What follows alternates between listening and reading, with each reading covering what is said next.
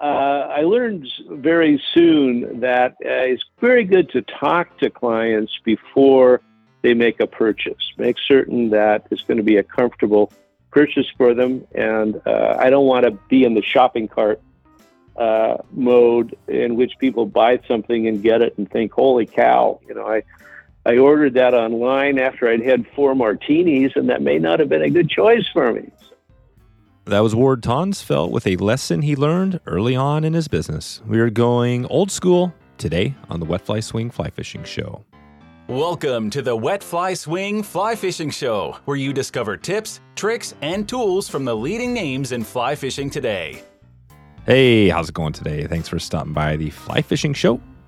Please take a quick moment and share this episode out if you know somebody who maybe has an old fly rod or maybe is looking for a cool classic custom rod or reel today that would love this. Today we're going to find out why this is such a cool topic to dig into if you haven't thought much about it today. So we're going to shed some light for you on that.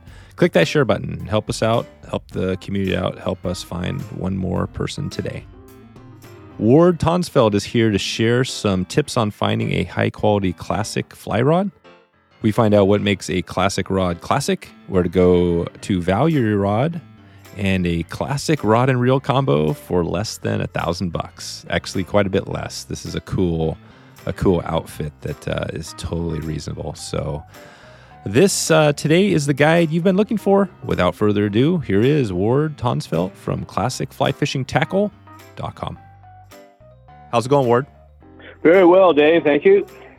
Yeah, thanks for putting some time together today to get this episode out. We're going to dig into, you've got a website that pops up a lot when you type in classic fly fishing and, any of those words around classic gear, and you've got a good resource there. We're going to talk about that website and what you have going. But take us back to fly fishing, kind of how you first give us a story. How did you get into fly fishing? Well, my father was a keen fly fisherman. I grew up in Portland, Oregon, and we fished a lot on the coast, in the coastal streams, and also east of the mountains, especially the upper end of the Deschutes. So when I grew up, although there's debatable that I've actually grown up, we moved over to Bend and still fish the same areas. Nice. So you're in Bend currently? Yes. Oh, good. Okay. Yeah. And are you, as far as your fly fishing, you focus mostly on like just trout fishing or lakes or rivers? Yeah, I fish trout mostly, and the upper end of the Deschutes has lakes and a few rivers. I also fish a lot in the Williamson and the Crooked, the Metolius, pretty much what you'd expect. On the coast, I fish the Silettes and some of the streams north of there. The last few years, been fishing the Alsea a little bit more, and I enjoy that. I'm serious about sea run cutthroat, and not always successful, but always serious.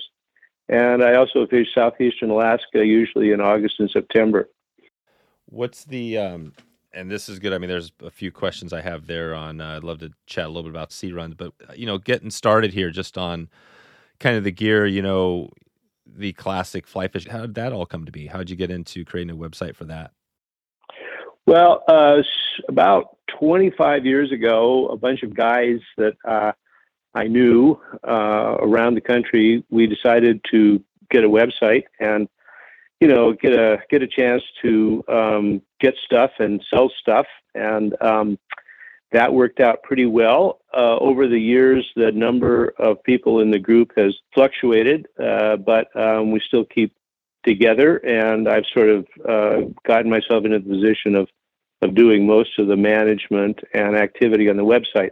Our first website was a very simple one. My daughter, who was in high school at the time, put it together for us, and it worked. As the web commerce has become more sophisticated in recent years, I've gotten an updated website, and that's working out pretty well for me. So I use that and try to keep up with new stuff coming in all the time. So yeah, I mean, I want to just get started off here just on, there's a few different words when people are out there kind of looking for the gear, and I have a few questions about the types of gear, and some of the stuff out there. But talk about vintage, classic, antique, kind of some of those names that you pop out. Are they all kind of the same, or what makes a fly rod or fly reel or whatever vintage? Well, I take vintage as something that's older, that's perhaps no longer made. I take antique as something that's probably 19th century, that goes back quite a ways. And classic, for our purposes, I think, refers to something that's been around for a long time, that continues to be relevant in terms of what people use, and that is pleasing. So, for example, a very good example of a classic reel would be a Hardy Perfect. They were first made in the 1890s, and they're still being made. That is cool. That is a great example, because you hear a lot about the Hardy for sure. And so is that reel, the ones that are made today, how similar is that reel to the ones that were made 100 years ago? Obviously, there are some mechanical changes, relatively minor. There's also some changes in fabrication, not a lot of changes in terms of design. The finish has changed over the years, but the basic logic of the reel, it remains the same. Okay. Do you deal more with, I mean, I know your website's got classic in the title, but do you deal with more classic gear or more vintage, or what do you, what's your majority of the work you? The term classic is really important because, we don't sell a lot of stuff to collectors who are interested in antique items or items that are interesting because they're simply old. So we're interested in stuff that, is useful. All of our clients want to fish the items that they have. They may not fish them, but they want to be able to fish them. So a reel that is, for example, the old British brass fly reels, you see a lot of them around. They're attractive, they're interesting, and they're also pretty much useless. And that's not the kind of thing we do. If we do something that's old, maybe pre-turn of the 20th century, like a very early Hardy Perfect, it would be one that is functional, that's working, that's fishable, although the price of the early Perfects is such, so you probably wouldn't want to fish it. What would you be paying for a good quality that reel? A brass face Perfect these days is going to run you somewhere in excess of $2,000. Okay. So, that's not unreasonably expensive for a reel, but there are probably other Perfects that are equally fishable and are available at a less intimidating price. Gotcha. Okay. So basically your website, maybe you could just kind of start there as far as your website. If somebody is coming in and it sounds like they're not necessarily your target client isn't necessarily like a collector. It's more of the person who wants, like you said, use the gear. So is that true? Exactly. Yeah. The person who wants to be able to use the gear.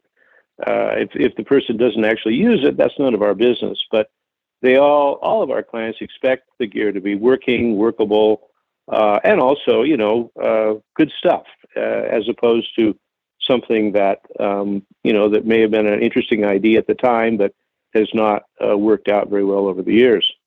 Let me give you an example. There was a time in the 1920s when steel fly rods were extremely fashionable. Yeah. Okay. You've probably seen one. And I would say that a steel fly rod might be a piece of vintage tackle, or it might be a piece of antique tackle. But since the steel rod fly rods were not very successful and people do not enjoy using them, they're probably not what we would consider classic, if that makes sense to you. Yeah, it does. So, but yeah, classic is just, like you said, classic is stuff people are going to be potentially using still today, pretty commonly. Exactly. Okay.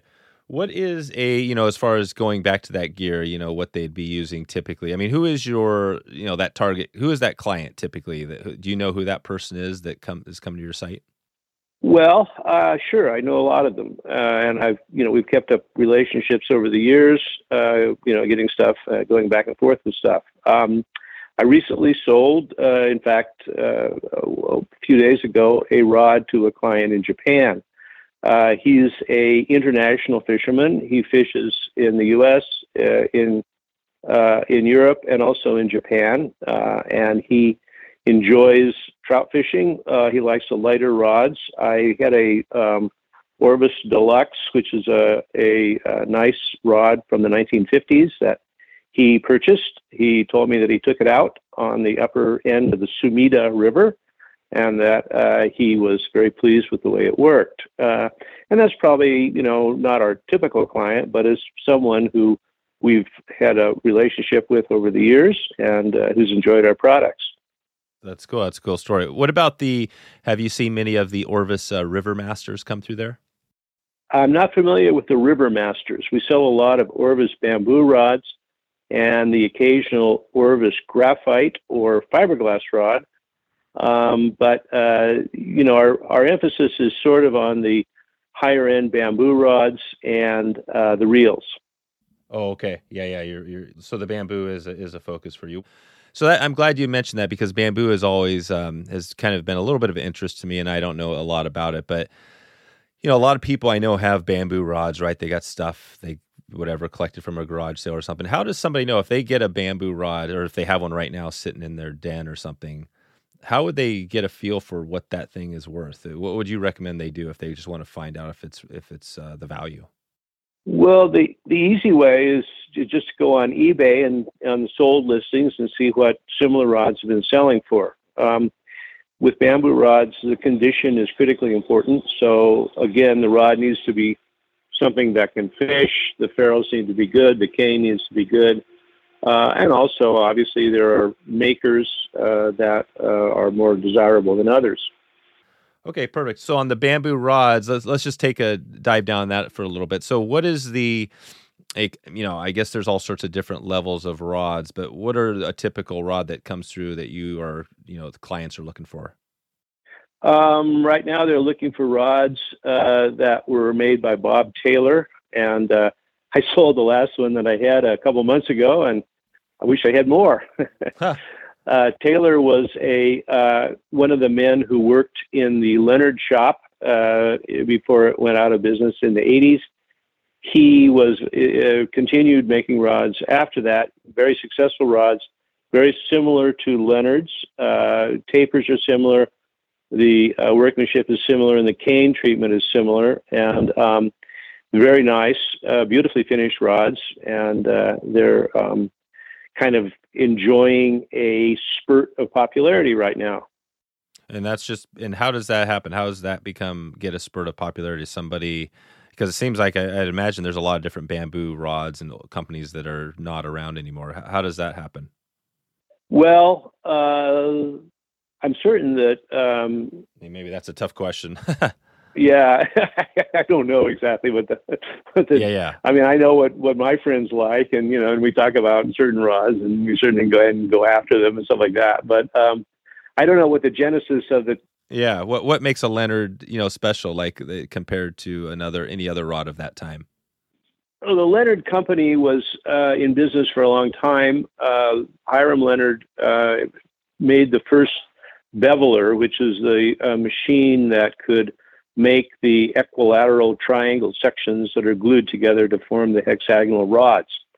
So Leonard didn't invent the bamboo rod, but he made it work. He made it popular, and the continuity of the company was amazing. They were able to attract very talented rod makers, and they did that throughout their years. And probably their most successful rod was the Leonard Model 50, which is an 8-foot, 3-piece, 5-weight rod, which they started making around the time of World War I and continued through the 80s.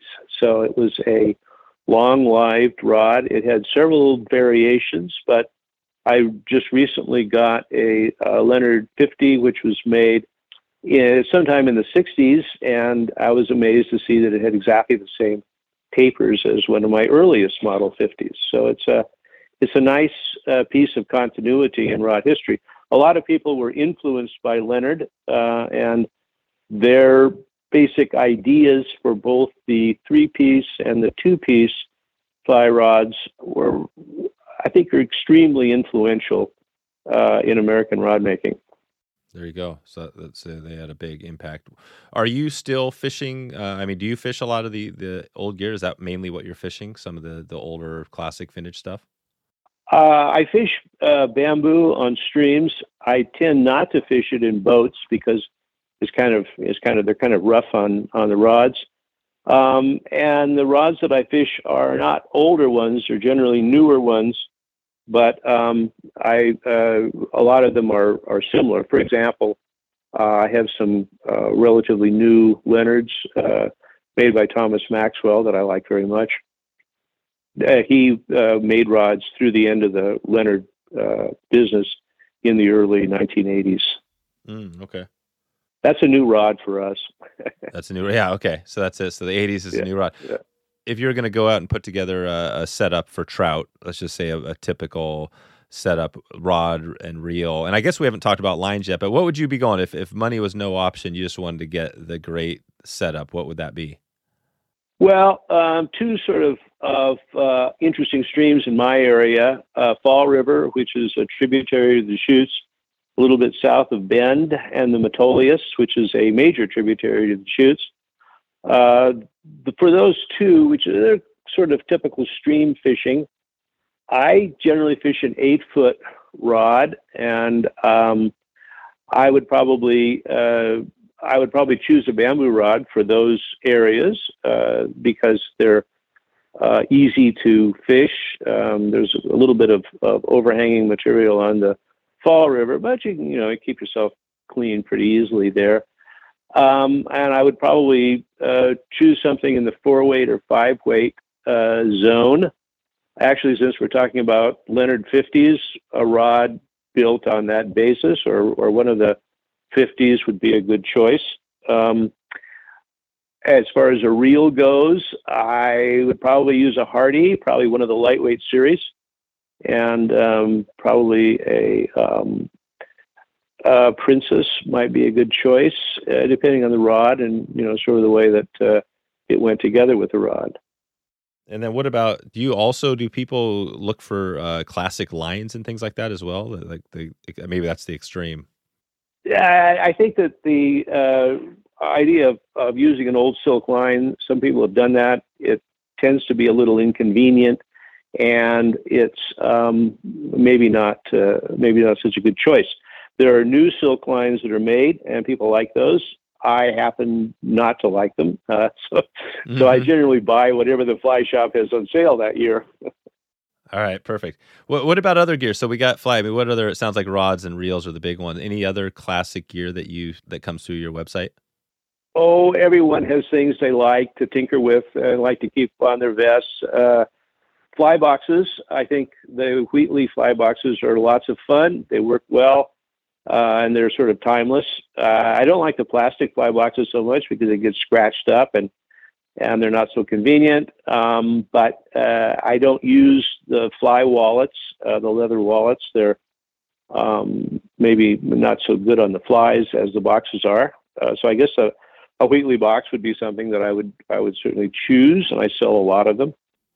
And what about the old creel? This again is kind of throwing back, but I know that people love those creels. Not to use them necessarily, but yes, and I'm certainly a great fan of the creels. They're not a practical fishing tool anymore. None of us keep trout. I have several creels. In fact, I'm looking across at one right now, and I think they're wonderful pieces of work. And I admire the ingenuity and the tradition that lies behind them. But I certainly don't take them out in the woods. No. What's a creel? What's a good what's a upper end classic creel cost or run on eBay? The creel story is a complicated one. They were invented probably in Belgium sometime in the 17th century. They came into England and France and Germany from the Belgian basket weavers. As near as we can tell, the Scots were the first people to put leather on the creels. And the story is always that the Scots were so thrifty, they didn't want their creels to wear out, so they covered them with leather, which made them more durable. For our purposes in the U.S., there were creels made in the northeastern states, oftentimes of wooden splints, and those are called the woodland creels, and they are generally not leathered. On the West Coast, the leather workers around Portland, Oregon, which was a early center of the leather industries, got into making sporting goods as the market for harnesses and other kinds of horse gear diminished around the turn of the century. The Portland leather lofts, as they were called, produced a lot of creels. George Lawrence is probably the best known of the creel makers in Portland, but there are other excellent ones, and they're probably at the height in around 1920. There were probably 7 or 8 shops producing high-quality creels. These were sold nationally through the retailers back east, like Van Len Gerke and their shops, and Abercrombie and Fitch, and other retailers. And the Portland creels have a very distinctive leathering pattern. You can always check them out. A good quality Lawrence these days is probably going to sell for around $500, and they were made up through the 50s. A high-end collectible creel is going to run a little bit more than that, but there probably you can get anything you want for under $2,000, and chances are something that's really expensive is going to run around $1,000. Okay, so there's not going to be a creel out there that's going to cost you, that's going to go for like a 50,000 or 100,000 or something like that. You're not seeing any of that stuff. I think you're pretty safe on that, Dave. Yeah. All right. Well, let's take it back to the rod, because it sounds like the rods is a bulk of what you do. If we were, if somebody was coming in to look, they wanted to get, it sounds like the cool idea is, that getting a connection to some of these classic. I'm thinking back to the person from Japan that bought that rod, right. And you wonder, okay, like why would this person want this rod? Why not spend that money on a nice new bamboo rod or whatever it is, right? Or whatever type of rod. And you think it's mainly, why are these people buying the classic stuff? Is it just to connect a little bit to the older, or is there something else? Well, there's some technical things. The Orvis rods, the tapers were designed by Wes Jordan, who was a kind of a seminal figure in the two-piece rod development, especially coming out of World War II. And his rods are very nice. They're fun to cast, and they're absolutely everybody loves them. The Orvis rods were impregnated with a early plastic substance that provided a very durable finish for them. So most bamboo rods are varnished, and the varnish can deteriorate, and it needs a little bit of upkeep and maintenance. And the impregnated finish that Orvis developed is, absolutely solid, sort of forever. So they're fun rods to have in that regard. Some people don't like them. They think that the impregnation dampens down the action. But, if you had 2 fly fishermen together in a room, there are at least 9 topics that they would disagree about. So I don't take that very seriously. I saw a lot of Orvises, as I said, and people are comfortable with them. They like them. They like to fish them. They feel good about them. The rod that my client in Japan chose was an Orvis Deluxe. There weren't very many of those made. They have some very distinctive characteristics. It was a rod design that Jordan himself worked on and perfected, and it has a certain feel to it that almost no other rod has. I can think of a few that are close, but the people who like the deluxes, and my client is one of those people, pretty much go after them. That's what they want. So, it's a rod that wouldn't jump out at you if you were not, if you didn't have a sort of a predilection for lightweight, faster bamboo rods. But once you once you discover them, then, as I said, they're distinct, and if you like them, that's what you want. There you go. So it sounds like a lot of the people that you're working with are, they're definitely more interested in just, not only using the gear, but they're getting it because they feel like it's just more kind of resonates more with them than a brand new rod of right? Because you can go buy a new Orvis bamboo rod right now. Sure. What do you think is the big difference between the Orvis, say that old one you're talking about, the impregnated, and the current Orvis? Because I think the new rods, they cost more, right, than what you're selling? They do, yeah. The new Orvis bamboos are quite expensive. The impregnation process is different. They're still doing an impregnated finish, but it's a different one. And I think that I think that the older rods, the cane quality is probably a little bit better than what's currently available. And the tapers that West Jordan designed for those early two-piece Orvises are pretty distinct. So you've got a different rod, but it's certainly a very good rod. The quality of workmanship is very good, but different feel than the earlier Orvises would have. Yeah. Okay. So I'm just trying to get in a feel. It's cool. You mentioned the person from Japan, because you get a feel for why these people are interested. What would be? Can you give us another example of another client you've had, and maybe another story of what they purchased? I'm trying to think of rods that I've sold recently. This last week, or maybe I'm thinking rods or reels. Yeah. And I haven't sold any to people that I know as well as I do know this guy. I have a client right now who's, as I said, chasing Bob Taylor rods. I've sold him a couple of rods over the years, and he's a guy from the East Coast. And as I say, there's a little Bob Taylor enthusiasm burning back there, kind of a brush fire.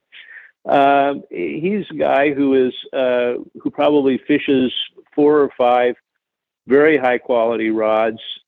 He's in Pennsylvania, so he's fishing the small, slow streams that they have there, requiring very delicate presentations. I imagine that he rarely fishes a fly under a number 20. He fishes a lot of terrestrials. They have exotic patterns imitating beetles and all kinds of terrestrial insects that you wouldn't associate with the water.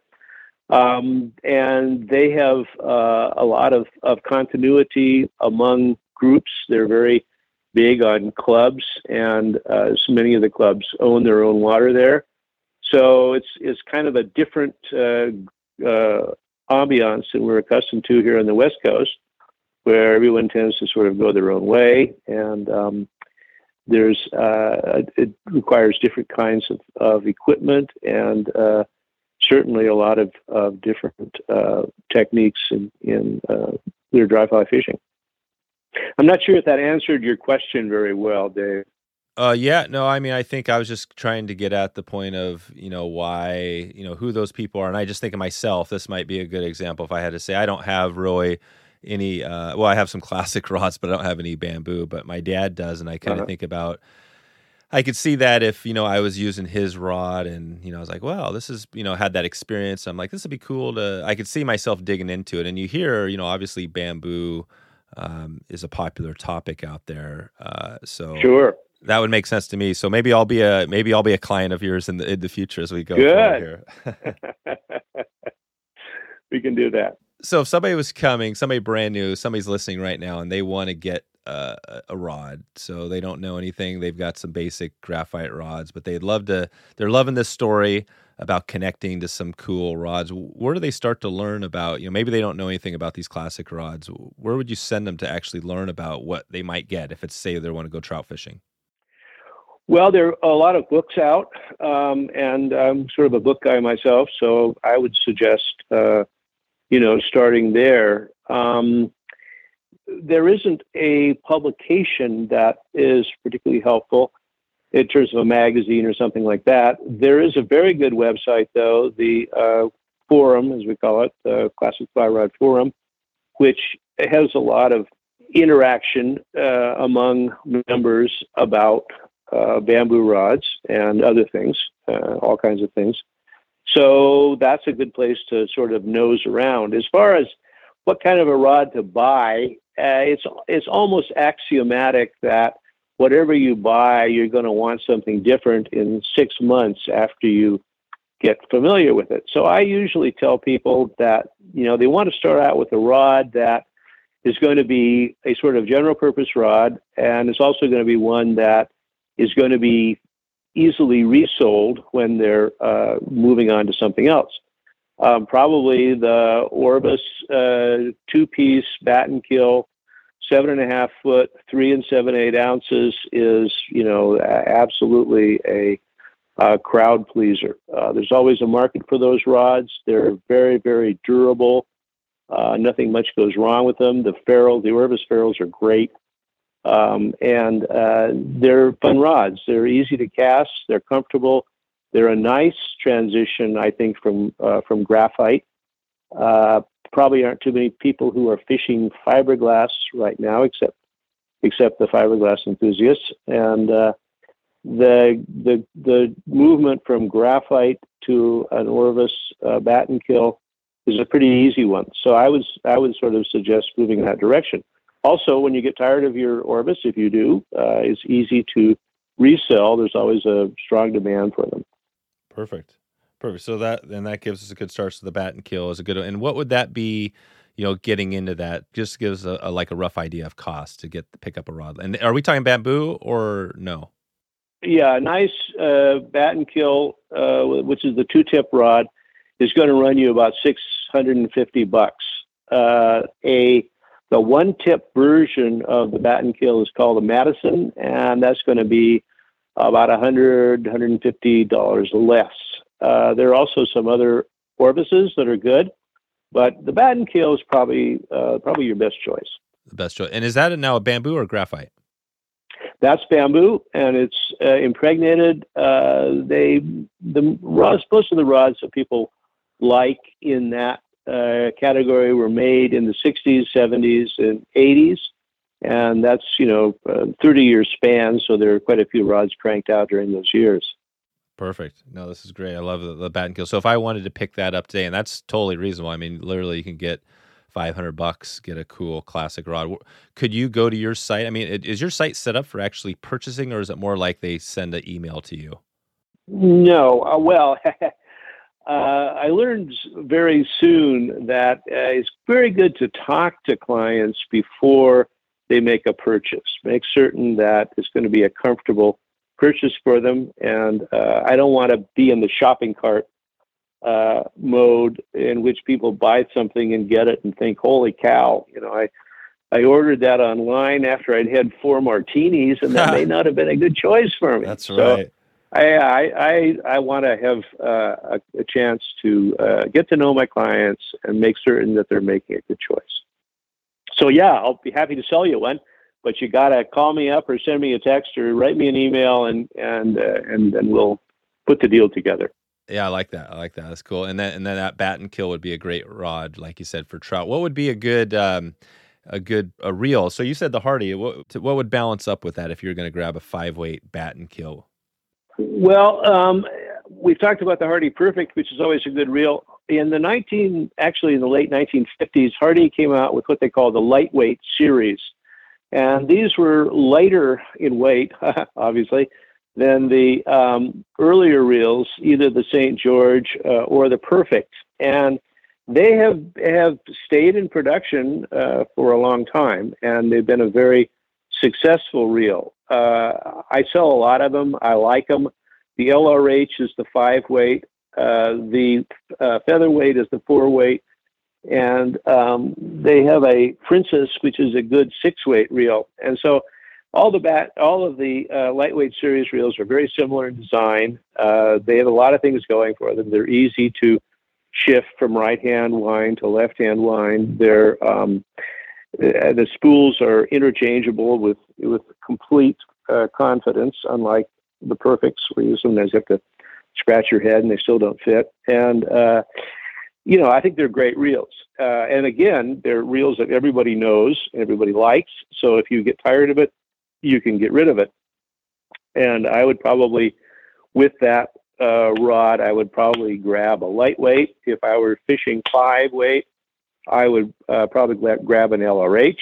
Those are the initials of Lawrence Hardy, who was a head of the company for many years. And if I were fishing a 6, I would probably grab a Princess.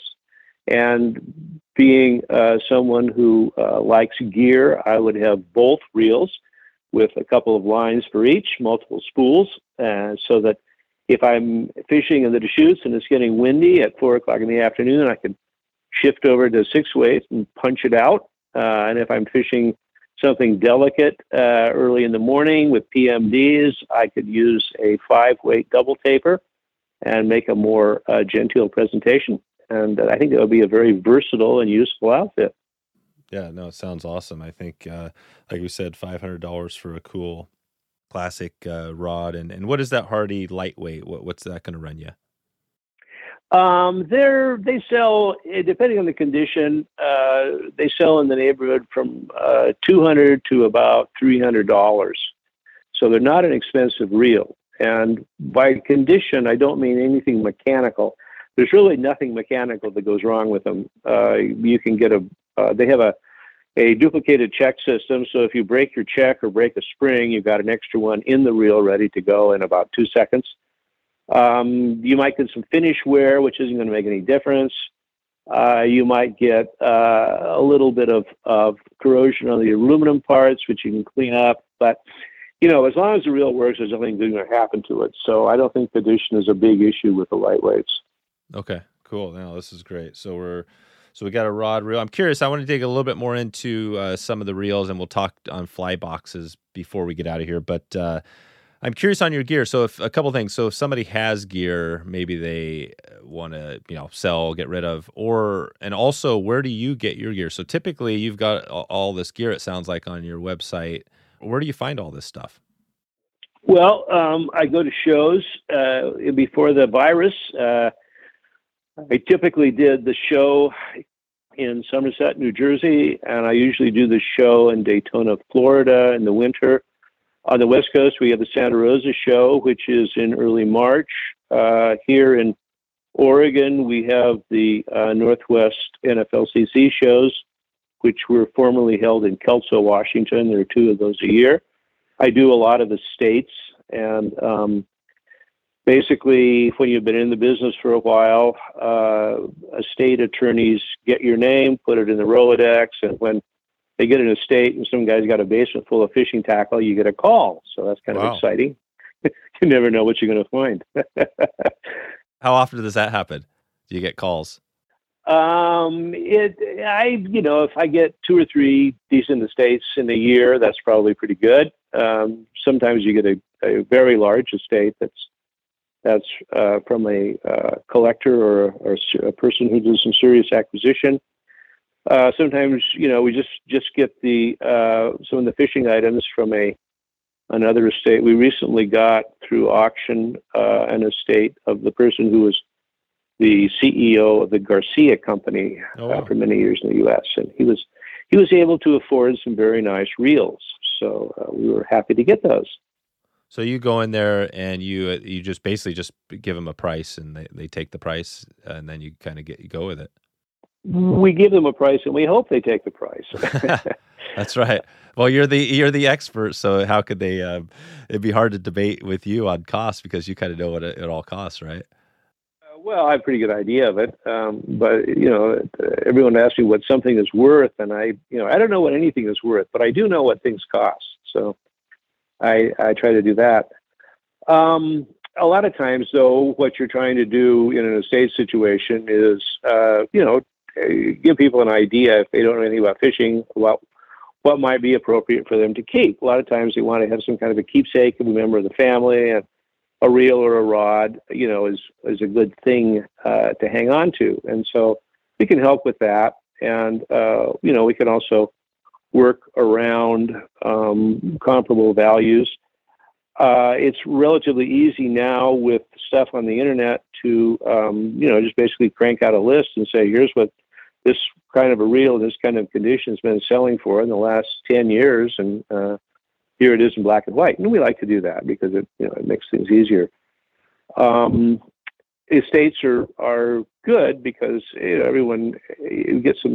people get some resolution, get things sorted out, and usually they're happy at the end of it. And oftentimes people will hold something back and they think, well, I'm going to keep this wonderful reel, and then a year later they're tired of tripping over it, and it comes back to me. So that's a very important part of what we do. Gotcha. How many other websites out there? It sounds like you've had your site around for a long time, but are there a number of other classic type websites doing the similar thing? Yeah, there are more than 10 and less than 20, and the guys who've been around as long as I have, we all know each other, and usually meet at shows and conventions, and there are probably maybe 15 of us.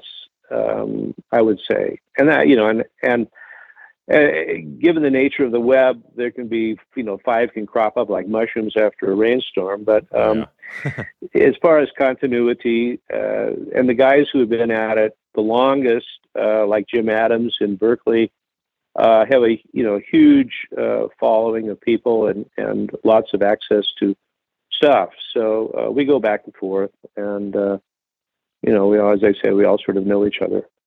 Gotcha. Who was, I haven't heard Jim Adams. Who was, what's his story? Has he just been doing this a little bit longer than what you've been doing? Yes, he has been. Jim is he was a book dealer. Jim was a fisheries biologist. He had a long career in California and Alaska in salmon and trout management. He retired to Berkeley. He's has a very strong book business. He also is a longtime Hardy dealer, and he has an intimate knowledge of Hardy rods and reels, and I frequently ask him questions. Jim and I have known each other and gone back and forth and done business for over 20 years. He's a great guy. He fishes a lot. He fishes Russia. He fishes Quebec. He fishes the Skeena drainage in Canada. He also fishes tarpon in Florida in the wintertime, and he lives a very good life. Yeah, that's pretty cool. Yeah. And you said there's a few other, like 10 other people doing a similar thing and just different levels all around the country? Yeah, that's probably a good number. Yeah. Okay. All right, perfect. Anything else to know about, as we start to think about taking this out as, from a perspective of rods, reels, other gear, stuff, if somebody was coming in, they wanted to pick up a setup, kind of like we're talking, maybe a rod or a reel, anything else you would tell them to get prepared? Always a good idea to cast a rod before you buy it. You want to make certain that if you don't like it, if something goes wrong, you can return it, and that's really important. And I think that the general sort of due diligence on the buyer's part is key. So if you buy a rod from a fly shop, you know that if something goes wrong, you can go back and holler, and they'll probably respond. If you're buying something on the secondary market, it may not be quite that easy. So going with an established dealer is a good idea because those people, myself included, are concerned about reputation, and that's a big part of what we do. But beyond that, I think that especially in the secondary market, talk to the seller before you make a decision. While we've been talking on the phone here, I've had 2 calls from people who want something, and I'm going to, talk to them and see what they want, if I got it, and it's going to work out. And, that's easy. But if they want to go saltwater fishing and they want to buy a Hardy reel, it's not going to work out too well because those reels don't do well in saltwater. That may not be something that they know. And, and so I think that communication is kind of critical. What are when you call back on that phone, what are the, Are there a couple of questions that you always ask to get to feel, or is it always different? Is every call different?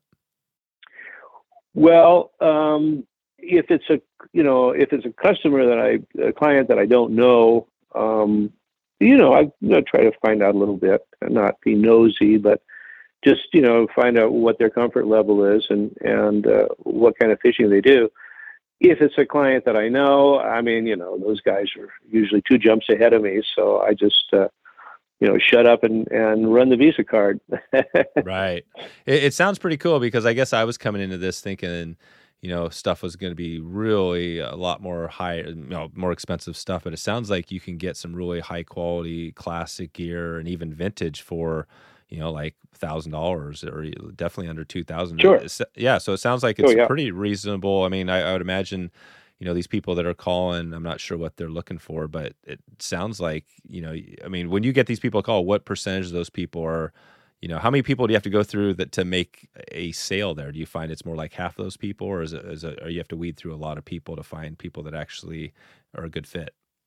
It's usually, pretty quick. And most times, people that have gone to the effort of contacting me are pretty serious about it. So I don't get, I don't get a lot of people who are just sort of want to chew the fat, although I do get some. That's fine. I enjoy that. It's inexpensive entertainment. At shows is a different story. You get guys walking by, looking at your stuff at the table, and that's not really the same kind of thing that we're talking about from the online sales. So I do get people who are interested in something which I may not have, and that's always kind of frustrating, because a lot of times I've had the item and it's sold, or I think I know where one might be available, but I don't have it in hand. And, but that's perfectly legitimate. I mean, that's the kind of thing that I really encourage, because, I want people to know what they want, and to find out, how they can get it. So that's the kind of thing that I think produces good, happy clients. And we try to do that. I think I saw a story on Sage. Do you see a lot of Sage rods, classic rods coming through? Yeah, I like Sage, and I fish Sage myself. And the graphite there are an awful lot of models out there. Sage cranks out a new model every year, at least one, and sometimes more than one. And some of those have a kind of niche following. In other words, people like them, they can't get them anymore, and they're always after them. And I understand that, and I don't do a lot with graphite as far as sales go, but I think that 20 years from now, people are going to look back at certain graphite rods which will be in that category, of classic tackle, ones that have proven to be good over the years, and that have given a lot of people a lot of satisfaction in their fishing. Do you have a Sage? I'm curious if there's, as far as a story about kind of you mentioned the lantern, some of that. Is there another good story you could leave us with here, as far as like a company or a company you deal with a lot, kind of some old classic gear story? With Sage? Yeah, I thought I might have saw an article. I believe you wrote out there on a website. Maybe I might be off though. I thought it was on Sage, on like the history of Sage or something like that. No, I'm not the person. There's a wonderful book on fiberglass rods by Vic Johnson, which is called something like Fiberglass Rods. It's a pretty obvious title, and he and his father were both engineers, and both very, very interested in fiberglass rods, among other things, and did an awfully good job of researching the growth and development of the fiberglass stuff.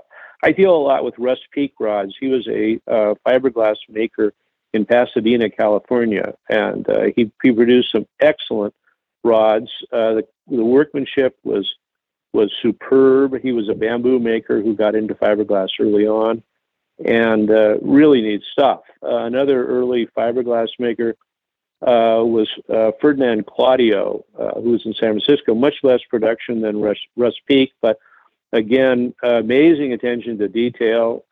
He basically made the blanks himself on another company's equipment. Those early fiberglass rods, Vince Cummings is another name. Those are wonderful pieces, and there's a strong market for them. And I think that that's something that you might find in a garage sale, and well worth looking for. That's right. Have you seen a little rebound of fiberglass recently? It sounds like. You bet. Yeah. Absolutely. Yes, absolutely. And some of the makers are getting back into fiberglass. Hardy has a series out called the Perfection fiberglass rods, wonderful rods. And they cast like a dream. They look great. They've taken a lot of time and care in putting them together. They're basically handmade, although of course the blanks are made on the machinery, but the fitting out of the rod and they use a ferrule system called the tip-over ferrules, which are later but very nice and just very, very attractive rods. Strong market for them. There you go. So getting back to your website, so you have rods, reels. If somebody's to go there, would you just recommend? It sounds like just grabbing your phone number and giving you a call if they have questions is the best place. Is there a? Yeah, absolutely. Yeah. Perfect. Okay. Good. Well, I think I have a good feel for maybe a rod and a reel. I was kind of curious. You steelhead. I mentioned the River Master. That was a kind of an old Orvis graphite rod that was pretty popular as a, like steelhead rod, especially back in the day. It was kind of cool, kind of a newly rod or whatever. But do you get many people coming in looking for steelhead gear? Yeah, I do. In the classic stuff, I sell the Powell rods, which are really closely associated with West Coast steelheading. Those were bamboo. I also sell some other rods that have those associations, Winston mostly, but not much beyond that. Steelhead reels, again, there are some that had strong associations. The White School Hardys were a big deal. The Thompson, which was the American version of the Hardy Perfect, a wonderful reel and highly demanding in terms of keeping it in tune and working, but wonderful reels. Yeah, I like those a lot. Yeah, so yeah, there's that gear out there, and there's after the publication of some books and the film in recent years, there's been a lot of interest in the sort of 50s and 60s on the rivers in Northern California and Southern Oregon. Yeah, and the Thompson was, so that reel, so you said it looks a little like the Hardy, but it's a little bit more finicky. Yeah, it's mechanically it's a dead ringer for the Hardy Perfect. It's a winding plate reel, but it's got a very complicated check system. It's got a check and a brake, both of which are adjustable, and the making the reel bankrupted about 3 companies. So the putting the reels together, you would think something as simple as a fly reel would be a snap, but it basically requires hours of bench time to get the things working right. And but once they're set up, they work very well. So there were 2 sizes of them: a wide spool for steelhead and a narrow spool for trout. And they're great reels. They're very durable, good finish. Mechanically, they're excellent. Of course, they haven't been made for about 50 years, so it's hard to get parts for them. But they're great reels. Everyone needs one. Oh, really? So the Thompson, you would recommend? That's a good reel. That'd be a cool reel to have. I think it's a great reel to have. It may not be the reel you want to fish with, but it's just fun to tinker with. That's great. So maybe that Thompson would meet up with the River Master I'm thinking of to get an old classic. I'm certain it would. It sounds like a marriage made in heaven there. There you go. All right, I'll have to check back on that. And what about, we mentioned a few common questions. Are there a couple of common questions you get, you could expect you might get from these calls today or when people call in? Most of the questions and most of the interest involves, the condition of an item. So people will be concerned about, what might be wrong with something that they're thinking about buying. And that's easy to talk about. What I like to do with a client is, be sitting here at my desk with a rod or reel in my lap so that I can go through it and, be responsive to any concerns. I think that with the more complicated saltwater fly reels, there's concern oftentimes about getting parts. one of the things that I often have to answer is changing from right hand to left hand and vice versa. And there's some reels that are, they're set up to do that. It's relatively easy. There are others that you can do it, but it's going to require some head scratching. And there are some that you're better off to send to Archuleta, Bill Archuleta, who's a famous reel mechanic, and let him do it. There's that concern, and it's completely legitimate. Yeah, that's great. So there's definitely some resources out there, and maybe if people have questions, we could direct them to you, whether they want new gear or have a question about, maybe what their gear's worth or they could sell. But it sounded like you mentioned that resource as far as the forum. There's probably some Facebook groups out there, I'd imagine, that are also probably good resources. Yeah, I'm certain that there are. And, you can kind of root around in the internet and see what might work for you. Okay. Perfect, Ward. Well, one last one for you. I'm just curious, you've been going how long is this website? Like 25 years? Yeah, we've been out there for quite a while. Yeah, so like the mid 90s. So all this time, I'm just curious, what I'd imagine it sounds like you have a good passion for this stuff, but what's kept you going? Why haven't you, thrown in the towel and moved on? What's got you still going on this? Well, it started as a co-op. There were, I think, 5 of us originally, and we all had stuff. And as I say, my daughter took a high school class in making websites, and she was excited about that. And it was easy when we started, and also operating a website was a lot easier then. And as those original 5 guys have gotten old and diminished, we all have, and then I retired and have more time to do it. So I enjoy the stuff, and I'm always learning things, and I like getting something that I haven't seen before and taking it apart. It's a completely harmless hobby. The fish may not see it as harmless, but that's not my problem. There you go. So do you still love it? Kind of, you get a new piece of gear or something in there, kind of like you did 20 years ago. Still, kind of that excitement. I tell you something. A couple of weeks ago, we had a NFLCC conference in Portland. A guy that I'd done business with for many, many years had a fly box for me with some Irish Atlantic salmon flies tied in the 1890s. Oh, wow. And I was, I was ecstatic. No kidding. My wife heard about it until she was rolling her eyes. So it was great. And I was able to get it. And, that's the kind of thing that keeps you motivated. Wow, that's cool. And what kind of fly box was it in? It's a Wheatley, but it was a very rare 8-inch Wheatley. You sort of never see them. And I think they were used more in Europe than they were over here, although there were some of them that were sold in the U.S. Through Abercrombie and Fitch.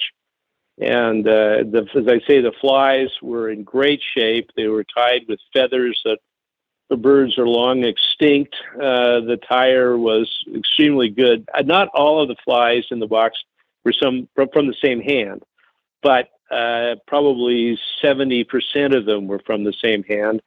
And it was a wonderful selection of flies. Did you know who they were from? Which hand? Who tied them? No, I do not know who the tire was. And the period, there's some other newer flies mixed in, but the period is a little bit vague. It's probably the 1890s, judging from the hooks, which are kind of the easiest to date. But anyhow, that's the kind of thing that, that keeps you going. You never know when you're going to stumble across something like that. No, that's really cool. Well, I think that's a perfect story to leave us out of here on this one. And just give a heads up what you have going the next year. Anything new, or are you just going to keep moving along with new gear coming in, or anything you want to give a shout out? No, nice stuff coming in. Just took in a nice collection from back in Connecticut.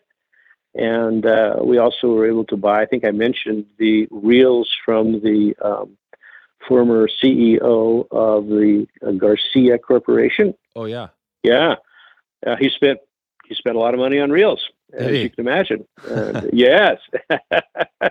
So those are going to be fun. And I'm looking forward to being able to travel more as the virus diminishes. And we're getting set up for our trip to southeastern Alaska, which we do every year. In fact, I'm going to continue with that today. So, lots going on. Is that steelhead trip, or what do you got? What's that for? No, we've fished Pacific salmon in the salt, which is a frustrating thing to do, but I enjoy it. And so we'll be fishing out of Craig and then out of Clover Pass. There you go. There you go. And will you be fishing a classic gear for that trip? For that trip, I will be using graphite, and it will be sage rods, I believe. Probably a TNT 8-weight that I've been kind of liking recently. And would this be considered classic or no? No, it's contemporary stuff. You're not messing with the big fish. Yeah, I fish a fin Nor. In salt water, I fish a fin Nor anti-reverse. I use it in the tropics and in Alaska. It's not the most delicate nor the most trendy reel, and some of my associates make fun of it, but I like it, and it saves my knuckles. And I've been at it for a long time with that reel. That's awesome, Ward. Let's go just before we get out of here, a couple more minutes, because I'm interested in the fin Nor. That reel, can you give us a little background on that why that reel? Because it has an anti-reverse, so it doesn't, when they strip out line, it doesn't spin the spool or the reel handle. No, fin Nor was one of the first people in saltwater fly fishing, and their wedding cake was a very famous reel. The anti-reverse was the second reel that they developed after the wedding cake. They're not as highly prized. It's about a $250 reel these days, but they're extremely durable. Their finish the anodized finish is really, really impervious to salt water. Mine looks great, and I've used it probably for 10 years, both in Central America and in Mexico and in Alaska. And you can't say that for very many anodized finishes. It's also mechanically great. When you're fishing from a skiff, I think that having an anti-reverse is advantageous, and so that's why I do it.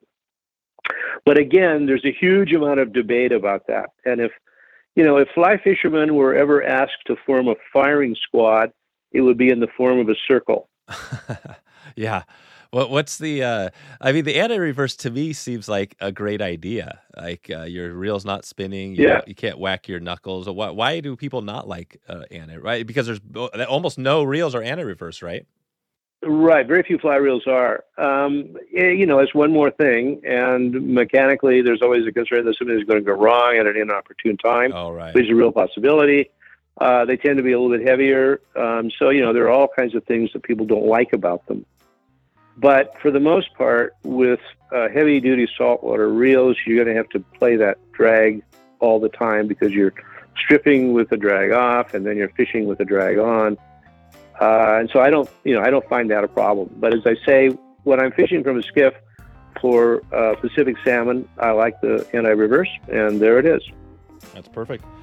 All right, Ward, I'll send everybody out to classicflyfishingtackle.com. And just wanted to say thanks for coming on and sharing some wisdom here. This has given us a good start, and hopefully we'll connect you with some listeners to the show. Thanks again, Ward.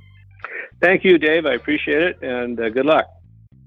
So there you go. If you want to find all the show notes, all the links, everything else we covered today, head over to wetflyswing.com/276.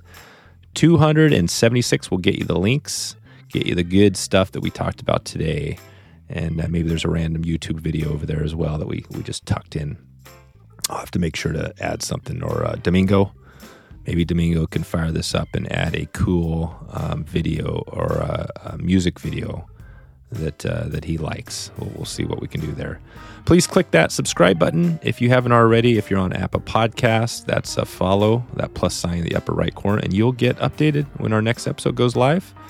And I'm not exactly sure what that is right now, but I know it's going to be amazing. We'd love to hear from you. If you get a chance, send me an email, dave@wetflyswing.com, and just take one moment right now and just let me know. I'd love to hear if you're listening, where you're from, what's happening out there. Just, if nothing else, just say hi, let me know you're listening.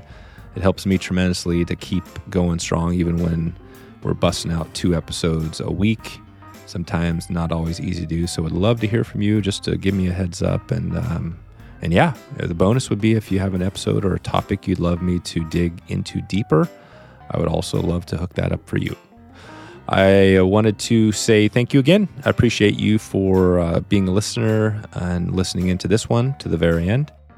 And I really hope to catch up with you online or maybe on the river. Thanks for listening to the Wet Fly Swing Fly Fishing Show. For notes and links from this episode, visit wetflyswing.com.